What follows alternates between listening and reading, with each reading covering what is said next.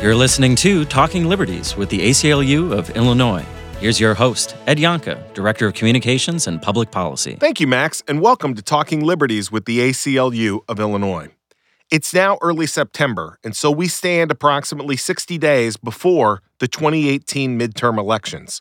We want to focus in this episode on voting, on our electoral system in the wake of problems exposed in the 2016 elections, and on obstacles that have been constructed limiting participation in our democratic process. We will be joined by two guests today to discuss these issues. In a little bit, we'll talk with Ami Gandhi, Director of Voting Rights and Civic Empowerment at the Chicago Lawyers Committee on Civil Rights Under Law. But first, we're joined by Congressman Mike Quigley. Congressman Quigley represents Illinois' 5th Congressional District, largely based here in the city of Chicago. He serves as a member of the Appropriations Committee in the House and since 2015 has served on the U.S. House Permanent Select Committee on Intelligence.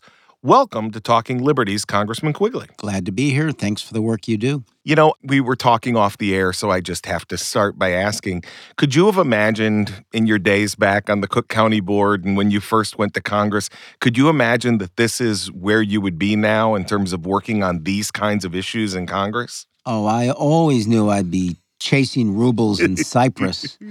I go back further to my early days on No Lights in Wrigley Field and working for a Chicago alderman on services.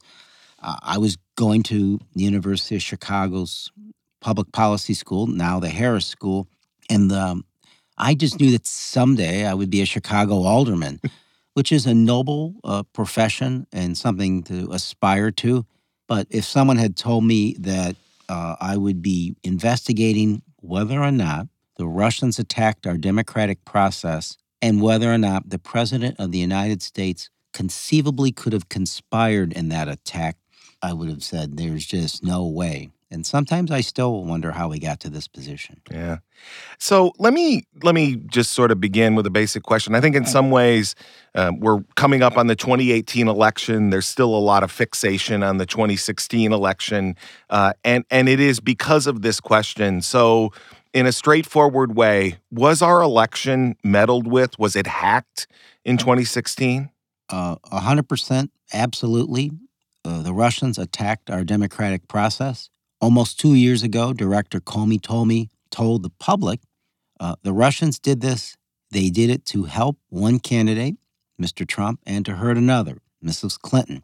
In 2017, in January, a very rare occurrence, the intelligence community said with a high degree of certainty, in total uniformity, all 17 agencies, it was the Russians, they attacked the process, and they did it to help one candidate over another one. That is unusual. And nothing has happened since then. Yeah. Can move us to another conclusion or to make us think otherwise. If anything, it has enhanced that belief and enforced the fact that they never left. So in your mind, what are some of the elements of that campaign and the way in which they carried it out? There's a lot of great readings under the heading, The Kremlin Playbook. How do the Russians attack, and this is the broader way of looking at it, liberal democratic institutions in the West? Mm-hmm. They attacked NATO. They attacked the United Nations. And they were doing it at the same time that candidate Trump was doing basically the same thing. How do they attack the liberal democratic institution of free elections? I think their original plan and what they've done before was to attack its integrity. Mm-hmm. I don't know that they ever imagined in their wildest dreams that they could have succeeded so well. What they did in the United States is they weaponized social media. We get into more details later. They hacked and dumped into computer systems and emails, as we're well aware of now, and they attacked our election infrastructure. Oddly enough, ironically enough, one of the first states, if not the first, was Illinois' State Board of Elections. Right. Which was almost exactly to this date 2 years ago. Somewhere over 40 states were attacked where they got into that database. Dangerous enough because obviously what they could do, when they have the information you give when you register to vote, name, address, social security number, That's dangerous enough as it is. But they can also say, delete filings. They can say this person's already voted or voted absentee or asked for an application, or they can delete registrations. That's scary enough. But we also know they got right up to our voting machines. And is that the big fear, that they would get actually into those machines and be able to manipulate the electoral process? I think it's a vital part of it. I don't want to underestimate the fact that when they weaponize social media, they help polarize the country.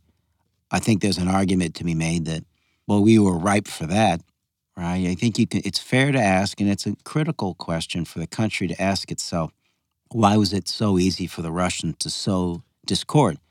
Because we're willing to accept the worst in each other. Right. That's something we're going to have to meet head on. I think it's still valuable and important when they hack and dump. Obviously, it's a felony to hack into computers, but if they could hack into every candidate's computer system, get those emails, they can create a lot of problems.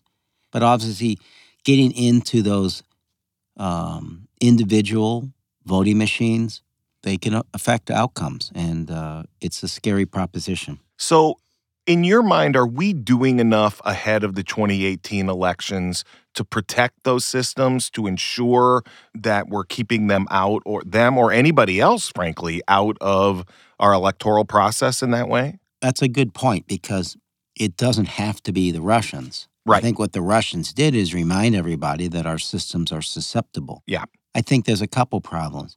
First, the President of the United States, when he calls this a hoax and a witch hunt, it tells a lot of people this isn't a problem. So when I talk to our election experts at the federal level who have offered assistance to states, sometimes they get a pushback because they're thinking, well, the president says this isn't fake. Why should we worry? The mixed message coming from the president as opposed to the experts leaves people to believe that there isn't a reason to really pay attention to this. That's a problem. And I think it's told his Republican counterparts in the House and the Senate, you don't have to vote for election as security equipment. Then we have to ask ourselves, when was the last time that the integrity of our election systems were questioned? Bush Gore? Gore, 2000, right? The punch cards. Oh, and who wants to be reminded of hanging chads? Yes. But what did we do in response? Basically, the federal government bought everyone brand new election equipment. And we changed the way the voting system worked all across the country as the result of that. The integrity of the process mattered so much that we didn't want the Supreme Court, in effect, to decide an election again. Right. We spent $3.5 billion. In a bipartisan way, we should say. And it's not so long ago, but that was in a bipartisan way that people believed that the system was so important that we ought to do that. With enthusiasm. Right. Contrast this to what happened recently. I proposed legislation, an amendment on the appropriations bill, and it succeeded in 2018, for the 2018 calendar year. We got $380 million. Simply put, the decimal point was in the wrong spot, but it's all I could get. Right. What that money is targeted for, and every state applied for it, and we maxed out. That money was targeted for training, advice, software, and new equipment. But we probably need at least $1.8 billion, the experts tell me, but more like $3.8 billion to do this job right. Our efforts to redo that again in 2019 failed on partisan lines in the House and the Senate, my efforts. So I've got one more shot, I'd like to think, in conference to convince my Republican friends, you really ought to get past this, devote at least another $380 million. Because again, the states that applied for this, most of them maxed out. There's only, I think Illinois got 12 million. You're right, or something along that line. And our bipartisan boards of election in Illinois said, we need more like 120 million. Right. So we're not ready at all in that extent. And we also have to remember that this equipment the reason it is a problem when it's old is it doesn't meet the challenge. How many people listening to this have a computer that's 12 to 14 years old? No one does. And if they did, they'd understand that it can't even handle modern cyber hacking software. Right. So it wouldn't be used, even if we gave them the best software, it wouldn't help in the attacks that we're going to be facing. As the election nears, I wonder what you think that people ought to be doing. What action should they be taking? What can the average listener here do to help protect our systems? What in your mind is the best thing they could do? Well, first, I would talk to anybody who's a candidate for any office needs to be aware that they are a target. Mm-hmm. State reps, state senators, aldermen, people running for Congress, judicial candidates. I think that there are those who don't appreciate that there's almost unlimited resources attacking this process. The next email that comes in to a low-level staffer could be the one that's spear phishing. Yeah. And they're very patient. They recognize that, as we saw in Illinois, a state senator can grow up pretty quick to be the president of the United States. Yes. So be cognizant of that. And also, if your member is not engaged, if your member of Congress or your senator is not engaged in a strong manner to fund anti-attack election protections, that they ought to be. So encourage your lawmaker to engage in this process. As Director Comey said, the Russians attacked us, and they'll be back. I would add, they never left. Let me switch for just a moment and ask you, are there domestic challenges that you're concerned about in terms of our elections, about voter suppression? You talked earlier about the weaponizing of social media. That may be one, but are there things on the domestic front, not someone coming into the system, that concern you? It concerns me that for example, under the guise of we want clean elections, we're going to, make sure our elections are clean. Some of my Republican colleagues have done nothing but suppress the ability for people to vote. The number of legitimate voter fraud issues in this country is de minimis. And don't get me wrong, someone commits election fraud, go after them. We should do everything we can to avoid election fraud. It's often funny when people say, oh, there's the guy from Chicago working on clean elections. Well, yeah, because we learned a long time ago this matters. But these folks, they've taken it in terms of suppressing election to a very depressing state. The examples about voter IDs, making it very difficult, not allowing a small example, college IDs to be used. Well, it's pretty obvious to see who they're trying to suppress there. I guess they're assuming they're not going to get a lot of support from that. So there's an Automatic Voter Registration Act, which is H.R. 2840. That would require states to ensure everyone who's eligible to vote and provides that information to DMV is automatically registered to vote. That's a really good start. There's the Voting Rights Advancement Act, 2978. That restores important voting rights protections that the Supreme Court struck down by updating the Voting Rights Act's formula and requiring states with a recent history of voter discrimination to gain clearance from the Department of Justice before making voting law changes. It restores the definition for Section 5 under the Voting Rights Act in that way. Right. So in July, I led a letter to Governor Rauner on his opposition to legislation removing Illinois from the interstate voter registration cross-check system. Mm-hmm. A recent study conducted by researchers at Stanford, Harvard, and the University of Penn and Microsoft determined that following the cross-check system's purge guideline can result in a deletion of 300 legitimate voting registrations for every one instance of double voting that may have been prevented. So I think what you're seeing is, under the guise of running clean elections, you're seeing a massive effort at voter suppression. So, Congressman, what can people do leading up to the 2018 elections to help ensure that our elections work well? First, they should participate. I suspect I'm speaking to the choir, but as we said, so many people stayed home. It's not a spectator sport. Engage, involve, learn how to bring others into the process. Demand from your lawmakers that they respect the fact that the Russians attacked and could be back, and we need to protect against that. And also encourage them to fight against voter suppression. 3 good things to start. I want to close actually sort of focusing on those 100 million people who didn't show up. Because I think one of the things we hear in terms of the ability to weaponize social media is, and you said it earlier, we think the worst about each other.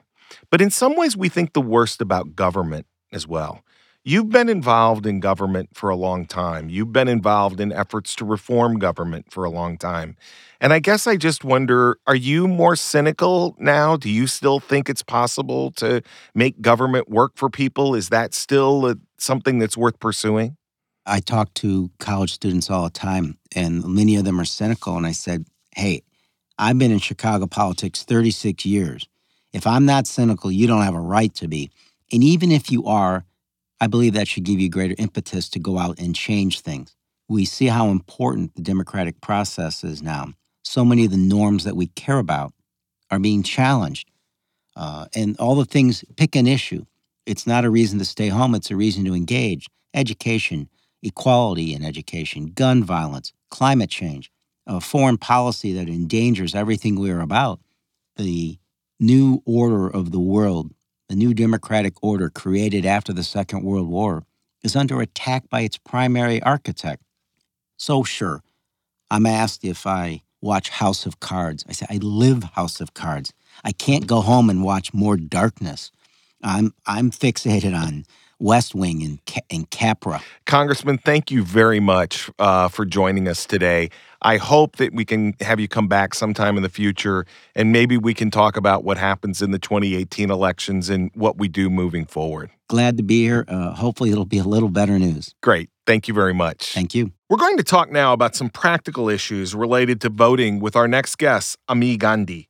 Ami is the Director of Voting Rights and Civil Empowerment at the Chicago Lawyers Committee for Civil Rights. A graduate of the George Washington University Law School, Ms. Gandhi has a distinguished background working on civil rights and civil liberties issue, and I'm proud to say that she currently serves as a member of the ACLU of Illinois Board of Directors. Ami, welcome to Talking Liberties. Thank you so much for having me. So I wanted to start just by looking at some data. What is the percentage of the eligible population that is currently registered to vote? About 80% of eligible voters are actually registered to vote. In Illinois and across the country, the numbers are pretty similar. There have been chronic barriers to people getting registered, even when they're technically eligible, but there are about 80% of people who are, in fact, registered. So then in Illinois, when we look back to 2016, what percentage of registered voters actually cast ballots in that 2016 election? We've all heard about the numbers of poor turnout across the country. And in Illinois, we think that the number was a bit higher than the national average, with about 63% of registered voters casting ballots. That still leaves a whole lot of people who could have voted but didn't. But the numbers show that about half, 60% of voters who are registered actually go ahead and cast their ballots, at least as of the time of the last presidential election. Okay. And then one of the phrases we often hear are fall-off voters. So voters who vote in a presidential year and then don't vote in a midterm election. So again, in a state like Illinois, what does that number look like? How many people vote in a midterm election? You're right. It does drop off quite a bit. Not everyone even knows there is an election this year. And the typical turnout in an off year like this would be closer to about 40%, so less than half of registered voters might turn out during a midterm election. Maybe with the hype that we've heard about surrounding this upcoming November election, hopefully the number would be higher, but it might be as low as 40 or even lower. So from 63 in the 2016 presidential election down to maybe as low as 40 in a midterm election. Exactly. That's a big group of people who don't vote. Definitely. All right, I'm going to go one step further then. What does that look like for a municipal election, whether we're looking at the city of Chicago or when they have the consolidated municipal elections across the state of Illinois? Do we know what that looks like? If we look at Chicago, it really tends to depend on the year and the election and what's going on at the time. and how it's affecting the voters. So during the historic 1983 election of Mayor Harold Washington, for example, turnout was at nearly 80%. It was actually that experience that really invigorated a lot of the local election administration, and we just saw what could happen if voters exercised their potential and participated fully, or at least a lot more so, in municipal elections. In other municipal election years, the percent could be as low as 20 or 30%. And in Chicago's next municipal election, it might be very different. However, the next municipal election will take place in February of 2019, as Mayor Rahm Emanuel just announced that he will not run for re-election. And because of other circumstances in the city of Chicago, the turnout could be a lot higher than we usually see. Even before that announcement about our mayor, young people of color have been saying for a long time that they look at the February 2019 election as even more important than the presidential election. Yeah. You mentioned when we talked about just the number of people registered about obstacles to being able to be registered to vote. And I wonder what some of those obstacles are and again, generally and then specifically what you see as problems in Illinois. There are a whole lot of people in Illinois who are eligible to vote but not yet registered or not sure where and when and how to exercise their right to vote. There are also people facing experiences like unfair and improper requests for identification at the polls, language access to the polls, disability barriers, racial intimidation and harassment. We have a nonpartisan voter protection hotline, 866-OUR-VOTE, and we also do in-person poll watching. And we talked to a voter in the 2016 election who was trying to cast her ballot in her hometown. It's about 40 miles south of Chicago. And the poll workers there refused to give her a ballot unless she showed her driver's license, unless she showed her photo ID. She knew enough about the law in Illinois that she thought something didn't sound right. She recognized that this seemed like it was voter suppression or otherwise an improper request for ID. She pushed back, and the poll workers wouldn't let her vote. She got our assistance, and through our help, she was finally able to vote towards the end of the day. But she was concerned about the many other African-American senior voters in her polling place who were getting the same types of improper requests and might have just turned around and not tried to vote altogether. So issues like that, instances like that happen in every single election, unfortunately. We receive hundreds of calls for every election, whether it's a high-profile election or a local or municipal election. You know, one of the things that you talked about, what we talked about at the beginning in that data was the fall off from a presidential to a midterm to a municipal election. And I wonder what you think are good resources for people to look at so that if they're going to go out and vote, if they're concerned, say, about a race at the top of the ticket, that they get information about candidates who are down ballot. Are there things that you all recommend for people to look at to find that information? A couple good resources we would recommend are Ballot Ready and also Vote 411. Both of those websites have a lot of helpful information about a variety of candidates in any given election. I've been checking out ACLU Voter, and that also has some helpful information, especially about all of the down ballot races that we may not hear about as much in the news. And I really recommend for people to get information from as many different resources as possible. Voteforjudges.org is another website that I like. And through getting information from different resources, it really can help us to make the most informed choices possible. Do I have a right to take in, the list of recommended judges? Can I take that list in with me? Yes, we can take that in with us, whether it's in paper or on a phone. We can certainly look at that as a resource. It's hard to remember every single thing on the ballot. It certainly is for me, and I know other voters feel that way too. It's completely fine to take a voter guide in with us. We do have to keep it to ourselves so that we're not perceived as trying to influence someone else's vote, but we can take that with us. And these days, we hear about people exclaiming that they voted on social media, taking selfies, Yes. sharing Yes. the good news with people. That's all great. I would suggest for people to not include any kind of picture of the ballot itself. That's an unsettled legal question about to what extent selfies are allowed relating to voting in the polling place. So it's just safer to take a picture of yourself outside the polling place after you voted, shout it from the rooftops, tell all of your friends to vote too, and just avoid getting into any trouble and don't take a picture of the ballot itself. Illinois has actually done a pretty good job in terms of expanding access to the ballot, and I wonder if you could talk a little bit about those. We have done a lot in Illinois to expand access to the ballot with activists, election administrators, and government officials working together to expand access to the polls. We have online voter registration. We have election day registration. We have a large early voting period. And we have automatic voter registration that was signed into law last year. Now, we should also be real about the fact that automatic voter registration has barely been implemented. We have grave concerns about the delay of implementation. The steps that have been taken so far mean that registration is not really automatic yet, despite the promise of the term. And automatic voter registration had great bipartisan support when the Illinois legislature was considering it, and it was signed by our Republican governor, Bruce Rauner, but it hasn't been implemented yet. And so we all, as voters who care about the system working as well as it should keep pressure on our state government to actually implement the promise of AVR. So if I'm a concerned citizen, if I think about those numbers that you talk about in terms of the fall off from a presidential year, I really want to make sure that everybody that I know gets out and votes. What's the best way to do that? What are the best practices for, really helping to get people to the polls? One of the best things that we can all do for ourselves as well as our friends and family members in our network is to have a voting prep plan, to take simple steps to check, are you registered to vote at your current address? Do you know when and where you will vote?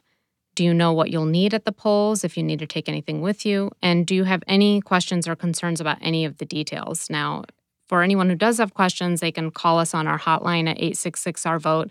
There are also companion lines for Spanish speakers or speakers of other languages. But having a plan like that at the outset really helps to make sure that as many people vote as possible. We can completely understand that with Election Day being on a Tuesday for some people because of work responsibilities or childcare or other commitments, it's not the most feasible to vote in person on that day. So we're lucky in Illinois and many other areas to have other options for how we can exercise our right to vote if we are able to get that plan into place ahead of time. There are even programs that help drive people to the polls if someone needs assistance with transportation. There are many different options available for voters with disabilities. People who are eligible to vote but have a disability still are legally required to get assistance with voting. People who have limited English proficiency but who are citizens and eligible to vote still have the legal right to get language assistance. So those programs are out there to help voters. And so I really encourage people to take advantage of it as much as possible. Now, we should keep in mind that when we hear those numbers, it might sound to some people like, okay, well, some of the numbers still sound decent. Some people are still able to get to the polls. But we should keep in mind the inequities that are at play. People of color and low-income community members, their rates of participation and access are even lower. Mm-hmm. That's why automatic voter registration and other programs are so important to bring all of us into the fold who are interested in voting. You talked a little bit earlier about the ACLU voter program, which really is seeking to get every ACLU member across the country to vote in the 2018 midterms. What do you think about programs like that kind of target based on an organization, getting people out to vote, having them vote their values for their membership in a group like the ACLU? The more the merrier. The more organizations who can inspire our members and our contacts to vote, the better, especially if we're doing so in healthy, legally permissible ways. Let's go for it. Let's encourage everyone we know who's eligible to vote. One thing I really like about the ACLU voter resource is the what do they do part that explains what the offices are that we see on the ballot that we might not intuitively know about. So what besides a member of federal Congress might be on the ballot that we should consider voting for, like a state attorney general or the Cook County sheriff, other positions like that. I do voting rights work with a think tank in Stateville Prison. And one of the frequent questions and ideas that we hear from incarcerated members and even returning citizens who are eligible to get back on the rolls is, what is a comptroller? What is a state attorney general? What exactly are they allowed to do and responsible for? There are many people in our community who want to get more involved in voting and exercise their right to vote, but they are not sure how to go about doing that in our somewhat intimidating election process. And with all of the offices to vote for, to be able to think a little bit about how each one impacts us individually is a good thing. Absolutely.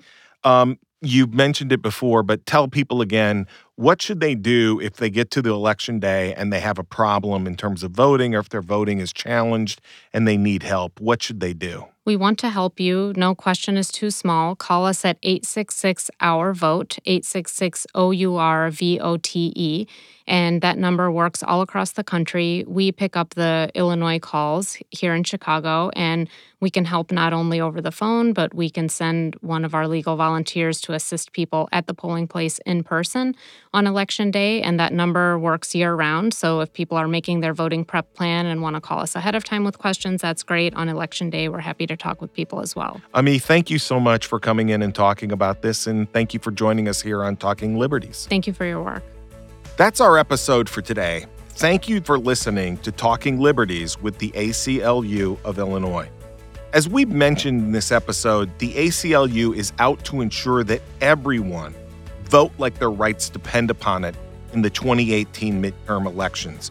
You need to vote to end mass incarceration. You need to vote for a sane immigration policy. You need to vote to protect access to abortion care, and you need to vote to protect free speech. So, in order to do that, you need to do some work between now and Election Day. You need to make sure that you're registered, even if you already have registered. You need to make a plan to go and vote, and you need to encourage others to vote.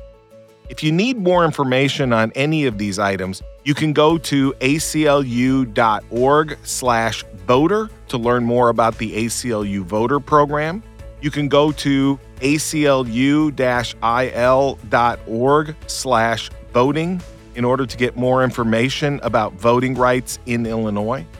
And if you have any issues, you can call 866-OUR-VOTE, 866-OUR-VOTE. I'd like to thank our guests for this episode, Congressman Mike Quigley and Ami Gandhi. Talking Liberties was produced by Max Bever, executive producer Chris Olson, mixed by Sean Sparbory and Philip Von Duren. Our executive director is Colleen Connell. You can listen to us on iTunes, on Stitcher, on SoundCloud, and on Google Play. Make sure to subscribe and please rate us and leave comments because we'd actually like to hear from you. You can visit our website anytime at aclu-il.org, and you can contact us directly at talkingliberties@aclu-il.org. Until next time, this is Talking Liberties with the ACLU of Illinois. See you soon.